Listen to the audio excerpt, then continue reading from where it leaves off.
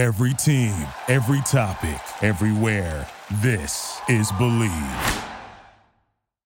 William Joseph Hill is today's guest on Taekwondo Life Magazine Live. My name is Mark Sirianis. I'm your host. I'm a third Dan black belt, and I'm the editor-in-chief of Taekwondo Life Magazine. William Joseph Hill is a martial artist, lifelong martial artist. He is an actor. He has done television, film, commercial work. He is a content creator. And most recently, he is a first-time debut novelist. William Joseph Hill came to my attention for his debut book signing for his new book, Cyber Fighter, the first installment of a fictional martial arts sci-fi action-adventure trilogy at an event which was held at the Martial Arts History Museum in California. There are those of you who may remember Michael Matsudo, himself a martial artist and the founder of that museum, was one of the earliest guests that we had on this podcast. As martial artists, and as Taekwondo practitioners, I know that for myself, we voraciously consume martial arts content. We love martial arts movies. We like to read martial arts magazines. And when we have the opportunity to pick up a exciting, engaging martial arts action novel, we do that as well. And this is written by a man who isn't writing through supposition about what he thinks about martial arts, but writing from experience. I enjoyed talking to him. I look forward to the unfolding of his exciting trilogy, and I hope you enjoy this program.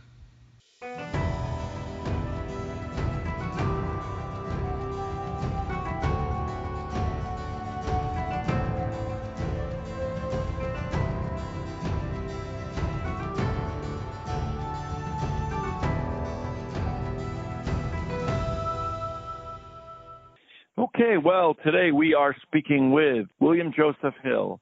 William is an actor, a writer, martial artist, and he came to my attention because he was doing a book signing for his new book at the Martial Arts History Museum in California. As those of you that may remember from a prior episode, we had the honor and the privilege to speak to Michael Matsuda, and we follow him very carefully. And last week, sometime there was a book signing there for William Joseph Hill's new book, Cyber Fighter. So, sir, thank you for joining us. We appreciate your time, and welcome to the show. Thank you so much. Yeah, Michael is so fantastic. It was such a wonderful event there at the Martial Arts History Museum.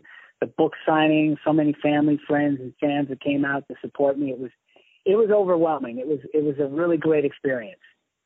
Well, that's great, and I'm not surprised. And yeah, we certainly are large fans of him and the work that he does, and the unbelievable way that he manages to promote cultural exchange and understanding of the martial arts and martial arts history.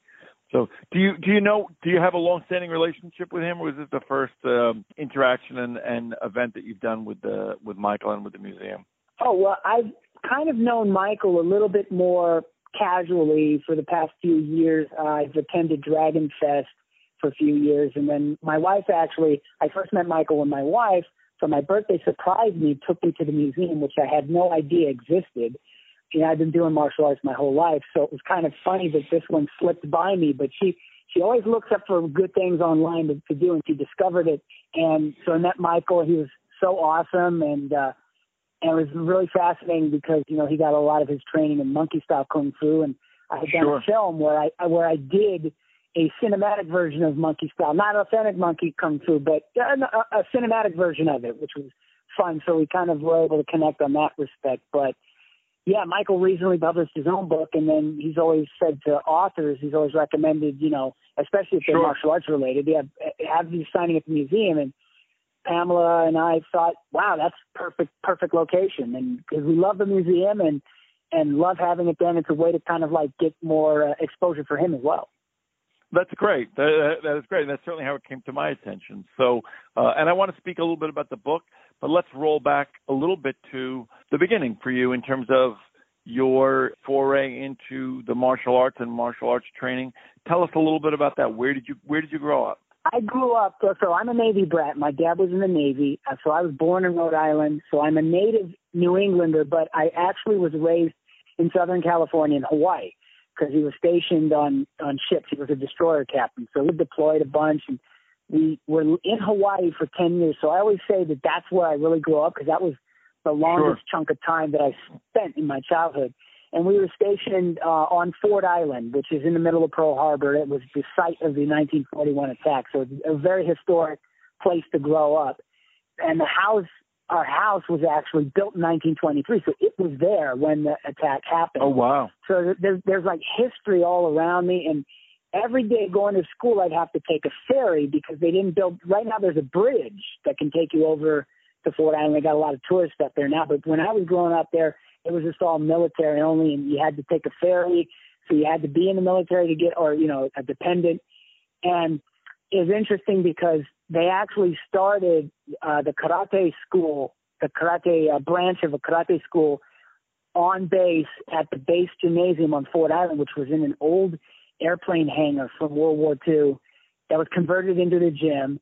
And now it's actually the aviation museum. So if you go there now on Ford Island, you visit Pearl Harbor, and you go to the aviation museum where they got all these airplanes from World War II and whatnot. It's a big museum in that hangar across from the red and white air tower. That is actually the location I began my martial arts journey. Wow. In the hangar. Yeah. So it's kind of cool. In a way, it's like an indirect museum for me, too. But there's, you have to know the story behind it. Yeah.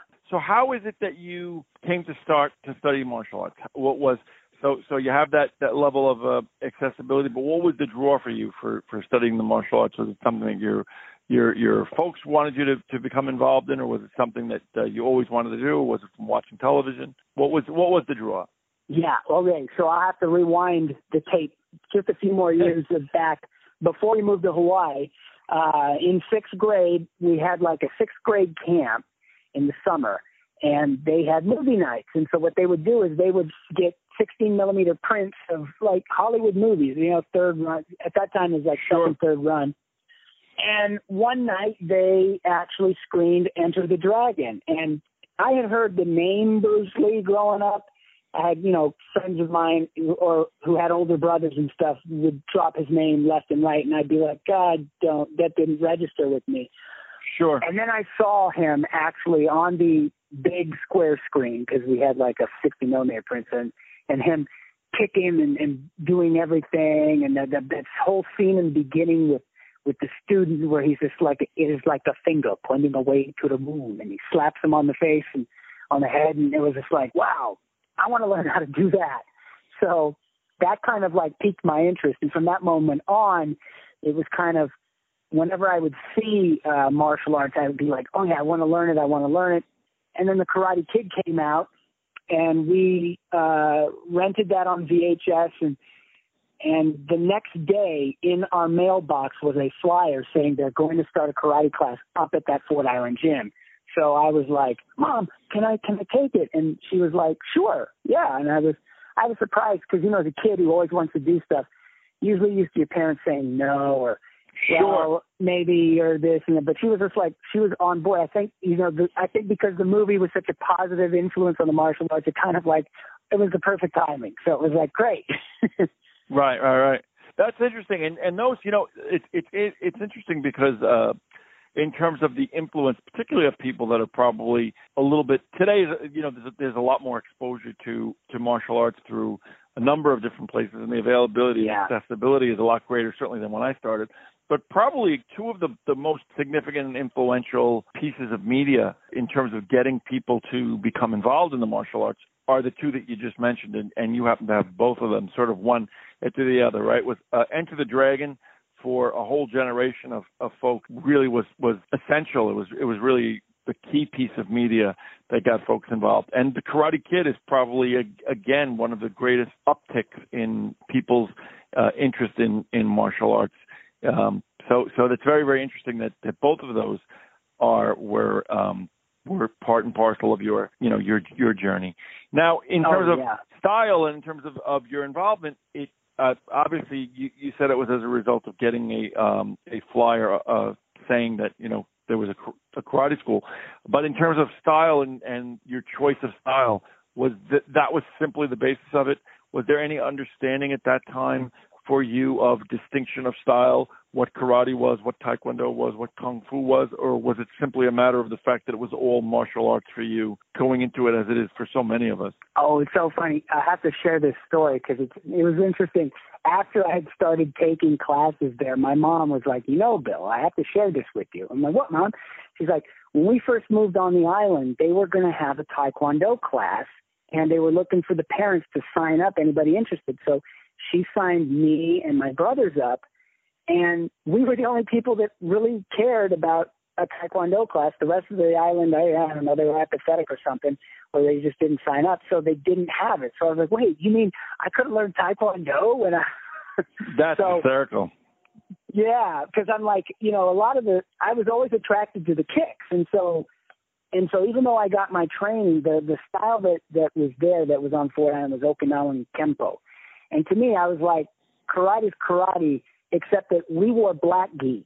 So I was kind of like, I'm used to the white gi. Well, I guess black's better because it doesn't get dirty as easy. But, and then people would be confused, like, are you talking about Ed Parker's Kempo? And I say, no, it's more of a traditional Okinawan style of Kempo and stuff like that. So style-wise, it was a matter of convenience then. But, as your martial journey continues and you meet people from other styles and you're like, I want to learn that kick. So I had a lot of friends who did taekwondo, especially when I moved here to Los Angeles and started pursuing film and television work. A lot of my martial arts friends, they were all taekwondo black belts. So they kicked like fantastic and their kicks are beautiful. I'm like, I need to learn how to do that. And so I would steal the moves from them, like, oh, okay. And I'm a natural southpaw, so I'm like have to learn everything on my left side and then translate it to the right side. But it was funny. When you're in cinema and you're a performer, you kind of like learn maybe not the authentic real styles, but enough of like that. I call it the cinematic style to where you can look like you're doing it on screen. Like I got my SAG card on a Hebrew National commercial where I did Tai Chi. So the audition was like, they wanted people to come in and do Tai Chi. And I'm like, well, I dabbled in it, but as far as like, could I tell you a really Yang style or Chin style? No, but I at least know the names and I know the opening moves. And like, just do a couple of that. And they were like, great, looks good. So, a lot of producers are not really well versed in the martial arts. So they're just like looking for somebody who looks good enough on screen to pull it off. And that's all you need to do. Unless, of course, you're doing a stunt fight, and then that's a completely different skill. Sure. And it's interesting, and you raise a good point, and I think a lot of this has changed, and probably for the better. But when we had interviewed Stephen Lambert, who stuntman, extraordinary stuntman, and he had done a number of things, but one of the things he had done is, I think, an episode of Fantasy Island, and it had called for somebody who was proficient in Kung Fu, and all of the things that they had were related to karate, and he sort of educated them, I think, on the distinction between Kung Fu and karate, and it was just amazing to him how little they wanted to work the martial arts theme into the program, but really didn't have any real understanding of it at all, even from the standpoint of the writers. And then later on, he talked a lot about the struggles of, he ended up acting as getting permission to stunt for some of the women because there were just not enough female martial artists, stunt women at the time, and he was the only person who was available and who was skilled and who was able to do all the things that he did. So it's really interesting to see some of the progression of that to some of the real greater understanding that the public has and that cinema people have regarding the martial arts. So tell me a little bit about your journey. You used the term martial journey, which I love. Tell me about your martial journey. So you got involved, you had this interest, you went and started studying karate, and where does that lead? How long do you do that before you turn to other styles, and how does that lead into what it is that you do for a living? Yeah. So, a lot of people when they start in the martial art, especially like a karate style or taekwondo that has a belt system, a lot of people are like, I want to get the black belt. I want to get the black belt. And it was funny because like when I remember my first lesson was like July 2nd. So it was like right before the 4th of July weekend. I was just like, I just wanted to learn. I mean, the belt thing was kind of cool. I was happy having a white belt too. I was like, oh, this is cool. I got an actual belt and I had to learn how to tie it. And I spent my first couple of days going over and over. Once the senpai showed me how to tie it, I was just like, oh, okay, I got to practice till I could do it without, thinking about it. And so like my first week, I was like, I mastered the belt time just because I practiced it so much. So to me, it was like I wanted to learn how to be good. And I think because my whole life too, I wanted to be wanted to be a filmmaker, and so I'm doing that as well. So I always had this eye on definitely martial arts, part performance art, and then also part, self-defense and fitness and all that other stuff, which kind of came out of it. But there was always this love for like being able to physically do something that not everybody can do. And like back when breakdancing and popping was popular, I was doing that too. And with that, you're kind of self-taught. So the first few years, I'm not good at it. and then you get this thing where like you pass puberty and you're like in the middle of like your adolescence, and then you're kind of like, oh, okay, you get your coordination on, and then all of a sudden it became easier. And then I think it also helped when I started karate training as well, to kind of like I was just like a sponge. I just wanted to learn whatever they were teaching me. I was just like, I wasn't questioning anything. To me, I didn't understand style so much as that, oh, it's a different school and stuff. And then I would see the kata is different, and then I'd see, hey, the Taekwondo guys, their punches looked a lot like some of our kata and stuff. And then you realize, oh yeah, it all kind of comes from the same origin, but as it's diversified, everything becomes its own thing. And so it's a matter of, my style in Hawaii, they were very big on traditional competition too. So a lot of times the forms that we didn't really do too much bunkai or what the form means and stuff. Sure. It was kind of like more for the aesthetics or for the tournaments, because the guys at my senpai, a lot of the upper black belts, they were like winning trophies left and right because they were really, really good. And especially with their point fighting, they were very fast. And I was like, I was not that good in point fighting, and it frustrated me. So I started doing full contact on my own. And basically, the same gym that I began my training at, I ended up getting a job there, like my first job. And so when I would run the gym, I'd meet these Marines and Navy SEALs that would actually come and work out. And the ones that'd see me hitting on the bag, and they go, oh, you got some, let's spar. And, I had 12-ounce boxing gloves and some headgear and say, okay, sure. And a lot of the Marines were like untrained. And so they'd try to hit you as hard as they could. And you would learn very quickly, hey, this punch and kick is not as effective as I thought, until you get tired of showing control. And okay, then you got to hit them one time and knock the wind out of one of them. And then they don't want to play anymore. And that's not fair. It's like they like beating up on you, but as soon as you hit back, it's like, I'm done. Right. That's interesting. Yeah. And it's a great opportunity on your end to evolve your training into the practical applications and be able to discern what works and what doesn't work for the purpose of being able to really, really grow your style. Yeah. Let me ask you one question that sort of maybe isn't apparent is, so you came from a military background and you were in a military surrounding. Was that ever something that you had contemplated, or that was never part of where your mindset was in terms of where you wanted to develop your own path? I think before I realized, and it was very, very young, I think the original Star Wars movie came out and I saw that.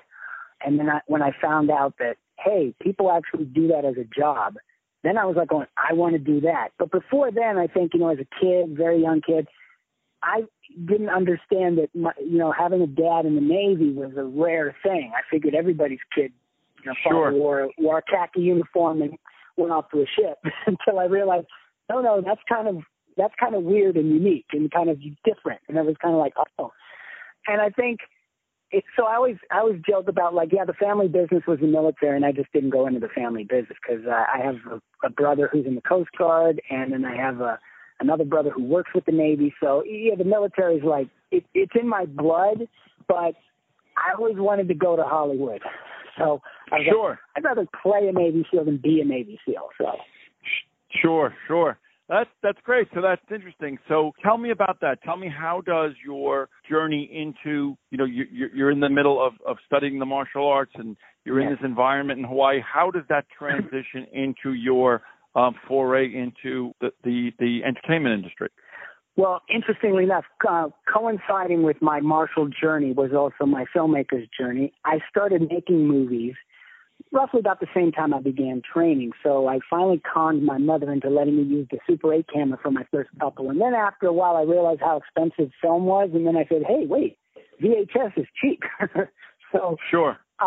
In high school, I actually, I like to say conned, but no, I really didn't really con them because I really thought it was cool. The head of the AV department actually let me borrow the school's video camera so that I could film a ninja movie with my sister and brothers.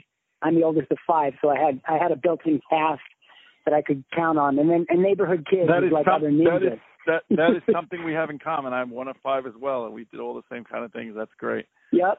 So that's kind of how that started, and I realized quickly, like, what's a low-budget ninja costume? Because the ninja costumes, even back in the day of the magazines, you're still paying $40 for a whole set. And then you have kids. It's like, well, that's not going to fit. But then I realized, you have a dark T-shirt, turn it inside out to hide the logos.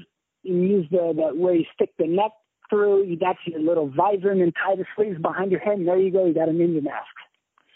That's great. Whatever the imagination will and a little ingenuity, right, will lend itself.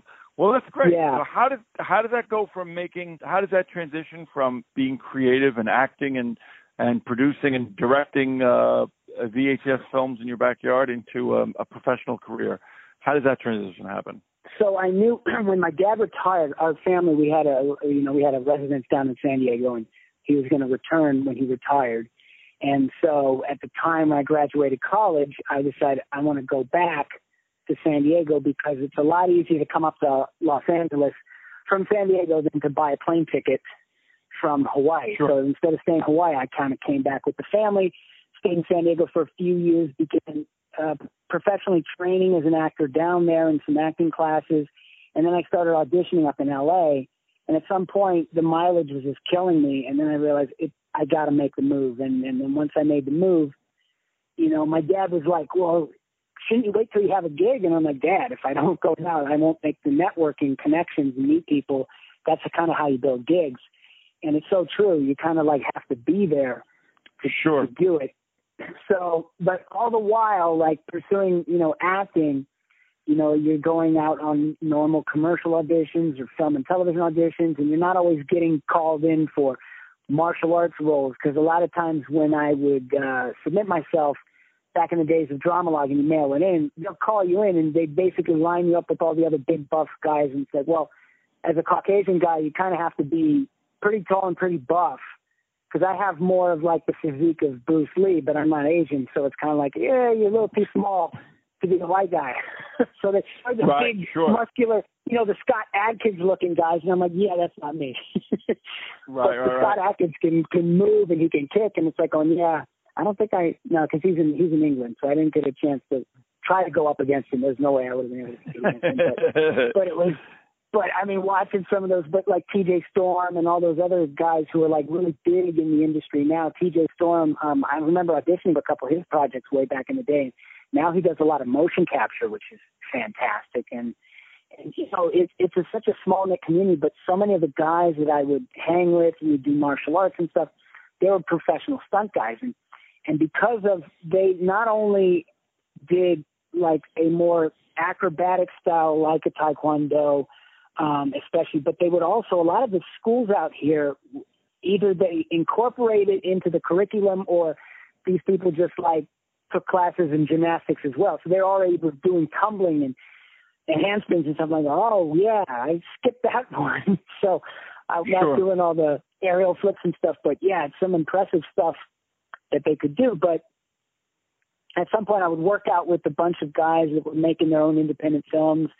And they really liked me a lot because I'm very comedic and I look a lot like Jim Carrey. So that was kind of like a big selling point for me because at the time In Living Color was huge and Jim Carrey actually had launched his film career. And so he was like the big thing in the 90s. So I'm like, yeah, I kind of look like Jim.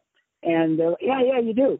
And then I'm like, hey, maybe we should do like a vehicle where, something that around like somebody like a character I could play. And he's like, well, I don't have one. Do you have anything? And I'm like, well, no, but I could write one. And so that's where I first wrote the script for Cyber Fighter, the book. So it started off as actually a feature film screenplay. Wow. So tell me about. Let's make the transition, and we could always go back to some of the other stuff. And I wanted to talk to you, of course, about Force Scorpio Productions.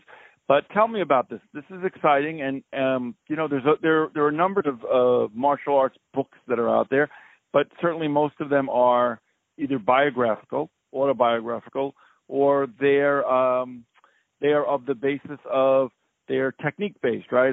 Poomsae books or sparring books. When I saw that there was a new book out and it had a martial arts theme, and that it was a work of fiction, sci-fi, martial arts, action, adventure, a little bit of comedy, Cyber Fighter, it really struck my interest. So tell me a little bit about this. How does that screenplay make its foray into this novel?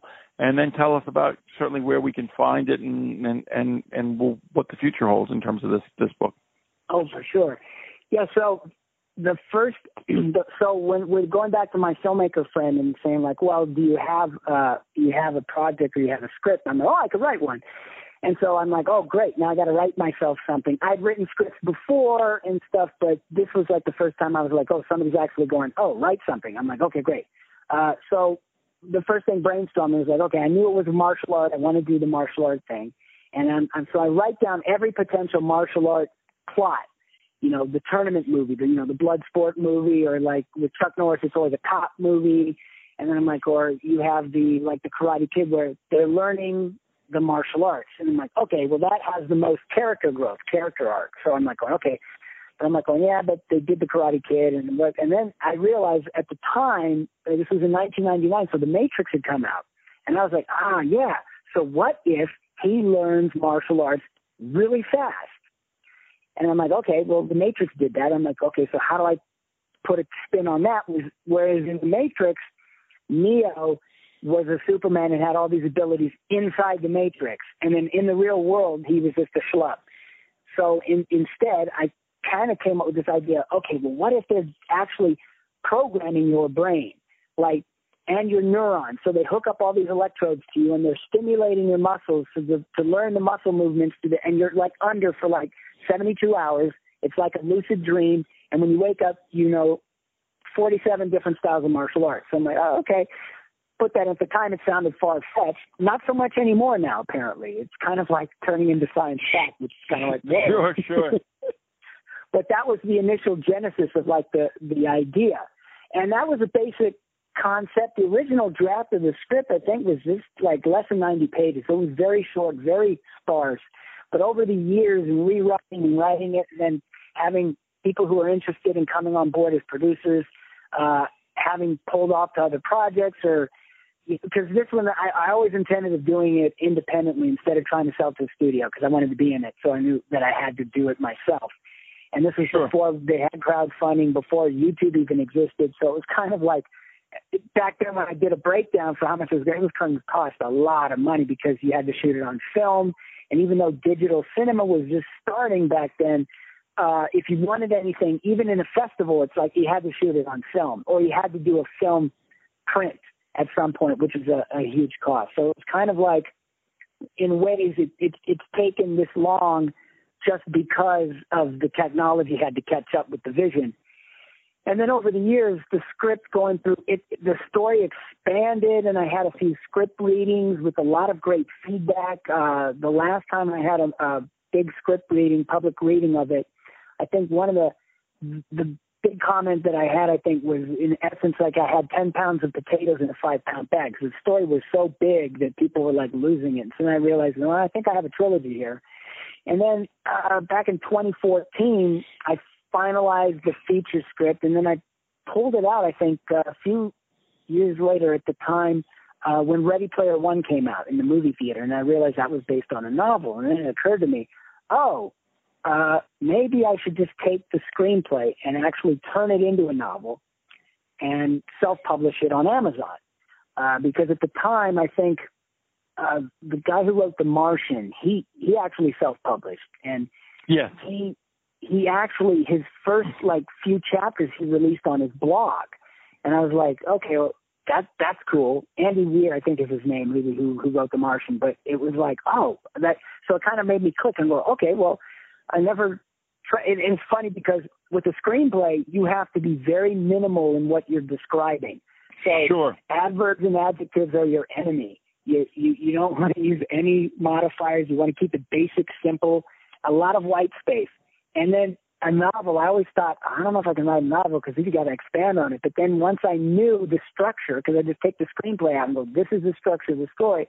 Now all I get to do is elaborate, go into everybody's head, talk about their thoughts, this whole thing. And next thing you know, it just flowed. And it was just like, oh, that was fantastic. So I spent about a year just writing the original draft of the manuscript, and then another year just going through and editing it down to the final version, which I published on Amazon. And Amazon is great because they have these tools that let you, like you want to self-publish it, you can format the Kindle and the paperback using their same software. I think it's Kindle Create software. You download to your computer and you upload your Word document, and then you can just edit in there. And it's fantastic. Well, that is great. That is great. And it is a testament to your tenacity and your persistence. I mean, the ability to do this type of writing, whether it be screenplay writing or novel writing, both very unique skill sets, and to be able to do that and transform and transition from one to the other is certainly a testament to your patience and your desire your passion to get this project off the ground.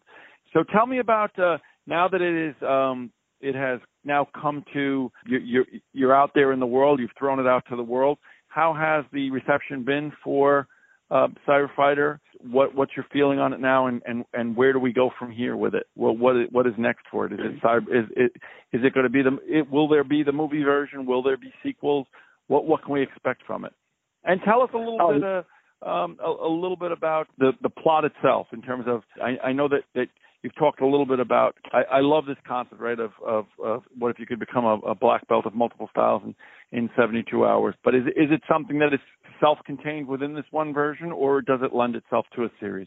Oh yeah, thank you so much. Yeah, it's so this actual book is the first of the trilogy, and the story is, as I've been writing it and as I developed this thing over the years, I started to really, and I love science and science fiction, and I watch a lot of YouTube, a lot of stuff on psychology and science and things like that, and a lot of stuff about the brain too. And it's fascinating. There's a fascinating series on YouTube that's given by this Michael Stevens, who's like the host of Vsauce. He has this thing called what is it called? It's a brain. I can't even think of it, so my brain's turned off right now. But it's all about the mind. Mind Field. That's what it's called. Mind Field. Yes, Mind Field, but Mind Field.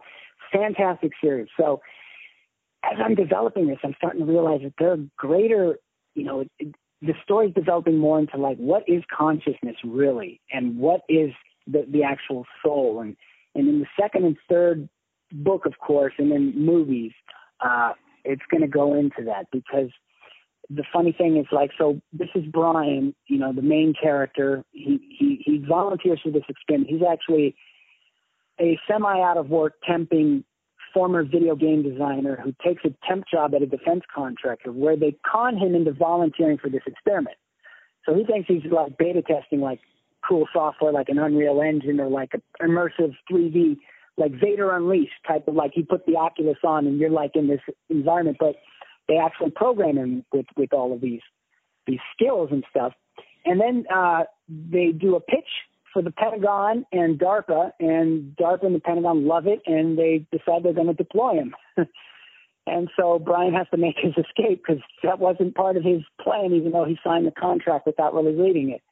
So you've got the U.S. government that's out after him. And then meantime, halfway across the world, a triad gang boss, Lao Xiaoming, has this idea. He has his own little program called Project Starfish, which, no spoilers, but it's the world domination type of thing, like these crazy maniacal, despotic wannabe emperors have in their mind. So he realizes that this technology is the key to see his thing off. So he hacks into it and does a little something that kind of like involves him, and all of the baddies that he's in charge of all of a sudden want me too. So I'm being pursued all over the place by the FBI, the U.S. Army, the triads, and everybody. So it's like this big international comical, and in a way it's kind of like a commentary on the military-industrial complex too, a little bit,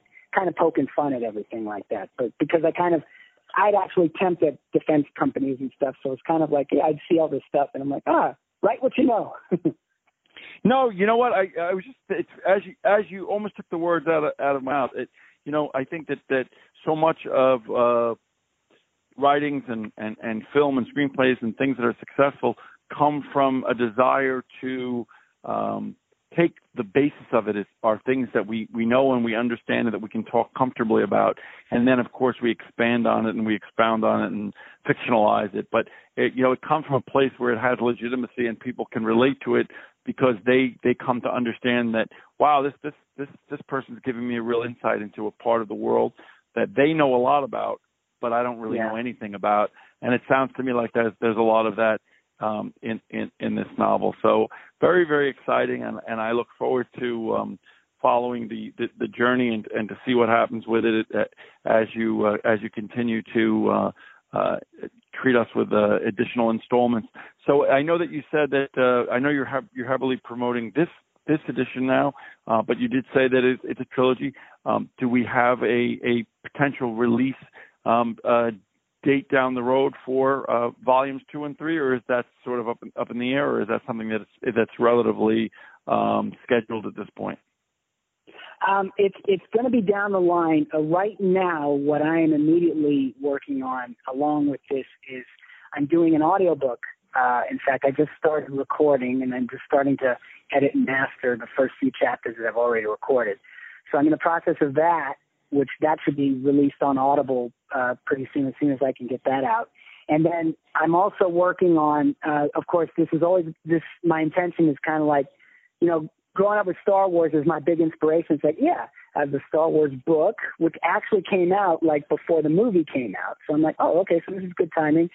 I want to do the feature film. And one of the ways that I'm going to manifest that is I'm doing a short film version of it. Wow.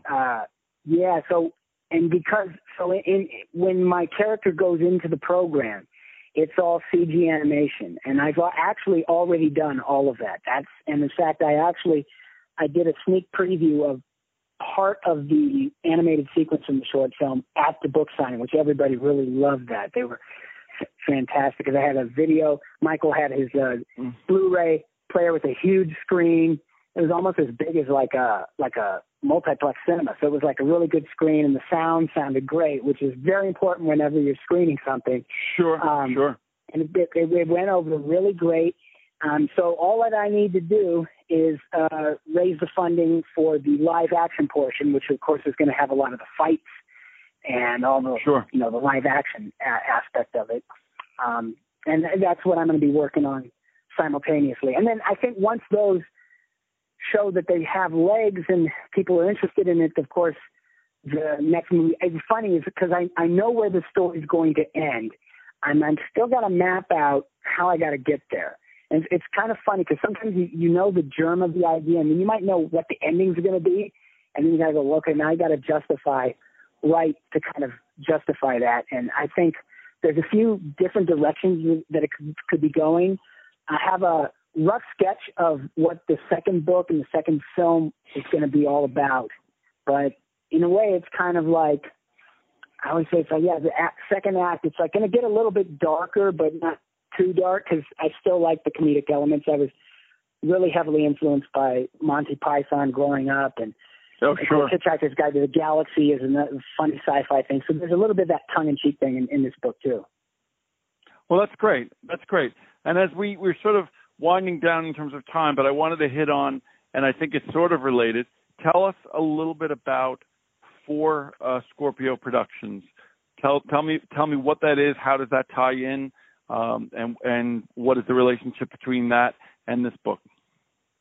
Okay. For Scorpio Productions is actually my wife and I, we shortly after we got married, her brother actually, who dabbled a little bit in astrology, he actually did our birth charts, and he found that combined we had 4 major planets in the constellation Scorpio, which I'm not sure I understand all the aspects of that, but it sounded really cool. And then shortly after that, I realized, hey, we should have a production company, and we should call it For Scorpio Productions because it's our company together. And we kind of sat on that for a few years. Well, I always said that Cyber Fighter was the flagship production. So over the years, as we've been going through turnaround and revisions and all this other stuff, that was always on the burner. And then I think about 2015, we started just doing our own short films because I had camera and I had filmmaking skills. And I'm like, with YouTube, because we had a YouTube channel, we got part of the YouTube partnership program because back in 2009, I did a video that went viral. It was Obama had just been elected, and Obama's from Hawaii. And I grew up in Hawaii, so there's a specific way that they talk in Hawaii that called Pidgin English, which apparently is not so much anymore. But when I was a kid there, it was big. Everybody would talk like this back in the time. So what I did was I did a video of Obama talking Pidgin, but of course it's his voice and it's kind of his stuff like that. And people loved it or they hated it. They really hated it. They loved it, and they would comment, and it got me like almost 500,000 views. YouTube comes and knocking and says, "Hey, you want to be part of the partnership program for ad revenue?" I'm like, "Sure." And so that's how we get our channel started. And in 2015, we started making short films, and one of the short films we did was we did this little parody of the 60s, 70s, like sitcoms like a Brady Bunch or Bewitched or That Girl, all that stuff, with a laugh track. And I had to use my Bruce Lee wig to give myself some hair so that I looked like I had 70s hair. And we called it That Darn Girlfriend. And the pilot episode was just like this cheesy little thing like, the boyfriend comes back in his 3-piece business suit, 1970 suit, and he's just like, "Honey, that plane ticket you booked for me, it was supposed to be for Paris, France. You made it for Paris, Texas." And it's like this, and the laugh track. And then there's a little song that my wife Pamela wrote, and a little jingle, and she does that. And we had like little credits with little cartoons and kind of like the old 1960s stuff. And everybody loved it. And they said, "When's the next episode?" And I'm like, "Oh, I guess we should make this a series."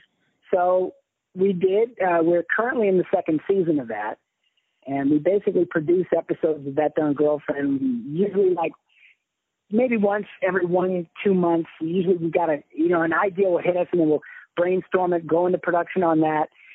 And within a week of shooting it only takes about a week of post-production, and then we've got it released on YouTube. But, it was like season 1 was 12 episodes, and right now we just recently released episode 4 of season 2, which is everyone loved this one because it's called Magic to Do.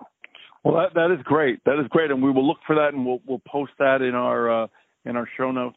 So it sounds to me like you, William Joseph Hill, you have a lot going on.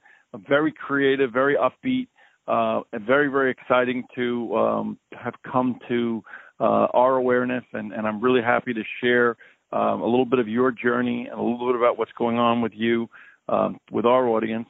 I know that your book is available now at Amazon.com and other places. Where else can they find that? Any place basically that books are sold, correct? Where they can find Cyber Fighter? Actually, I am exclusive to Amazon. So if you just go to Amazon.com, you can order it as either paperback or Kindle version, whichever one you prefer. Some people, they love the ebooks because they're so portable. And other people I like a paperback myself, but ebook is, yeah. And the ebooks are great, like if you're on a plane trip or something like that, and you don't have room in your luggage, but you can carry your Kindle. And now I think they have it like you can even read them on your tablet too. So if you got an iPad or something, you can read it as well. But yeah, it's an exclusive thing with Amazon because I'm thinking like, if the short film is a hit and the book's a hit, I can always go, "Hey, Jeff Bezos, Amazon Studios might want to produce this." Absolutely. There's certainly an outlet. There's certainly a big outlet there. So, well, that is great. Sure. And we're gonna link the buying. We'll post the Amazon buying link in the show notes. And it really has been a pleasure speaking with you. You are involved in so many different things.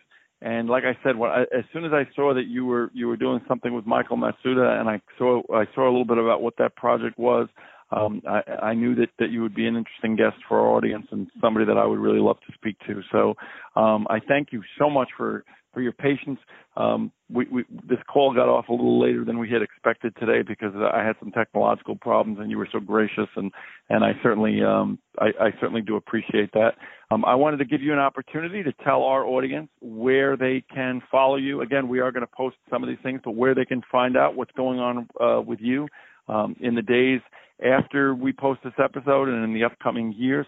What would be the best place for people to follow your career, whether that be the website or social media, on YouTube? What would be the best place for them to find out more about what's happening in the life of William Joseph Hill? Oh, thank you so much, Mark. It's been a pleasure speaking to you as well. I have a website, WilliamJosephHill.com. Pretty easy, just as it's spelled, so there's 2 H's in there. My social media links are there as well, but if you look me up on Twitter, my Twitter handle is @4Scorpio, FOURSCORPIO, like 4Scorpio Productions.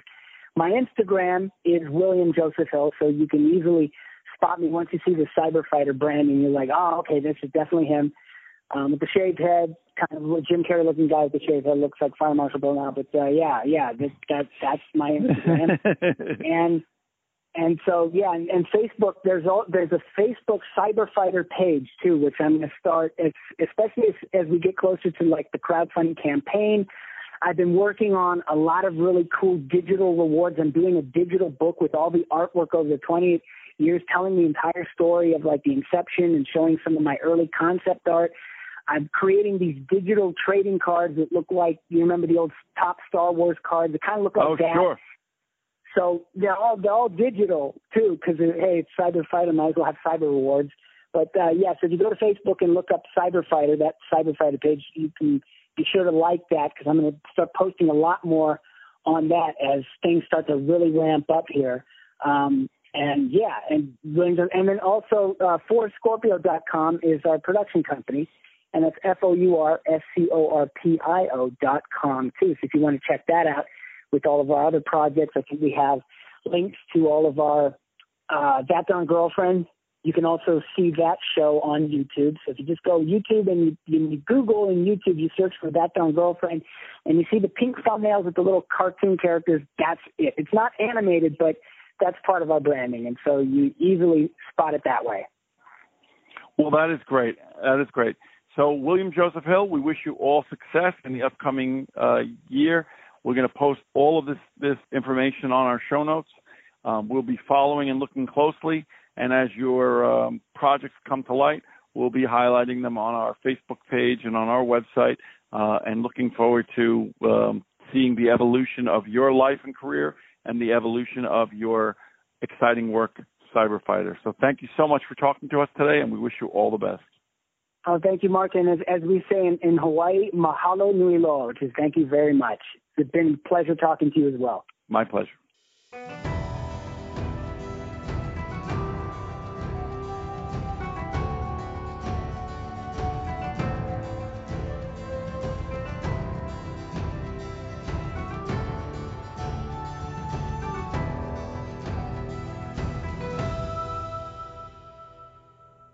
With spending time in training and working on the podcast and the magazine, it is difficult for me sometimes to get out to the store or the supermarket. And when that occurs, I always rely on Instacart.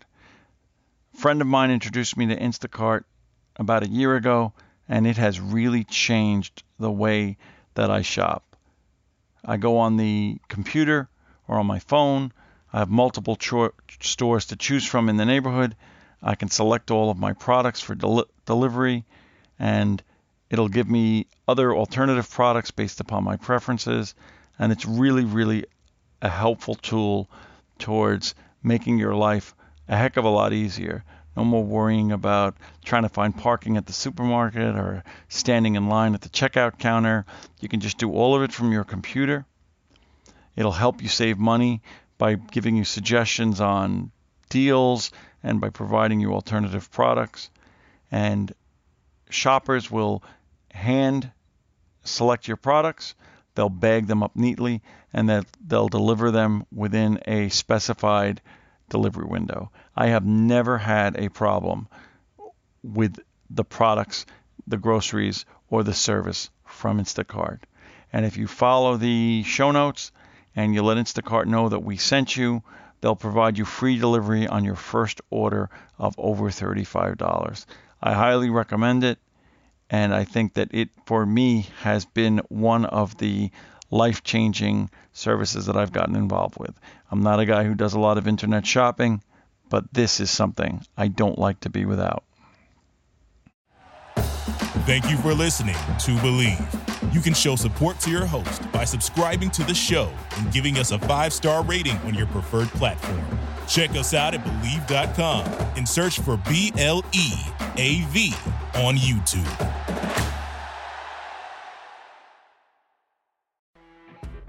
You know when you're listening to a true crime story that has an unbelievable plot twist that makes you stop in your tracks?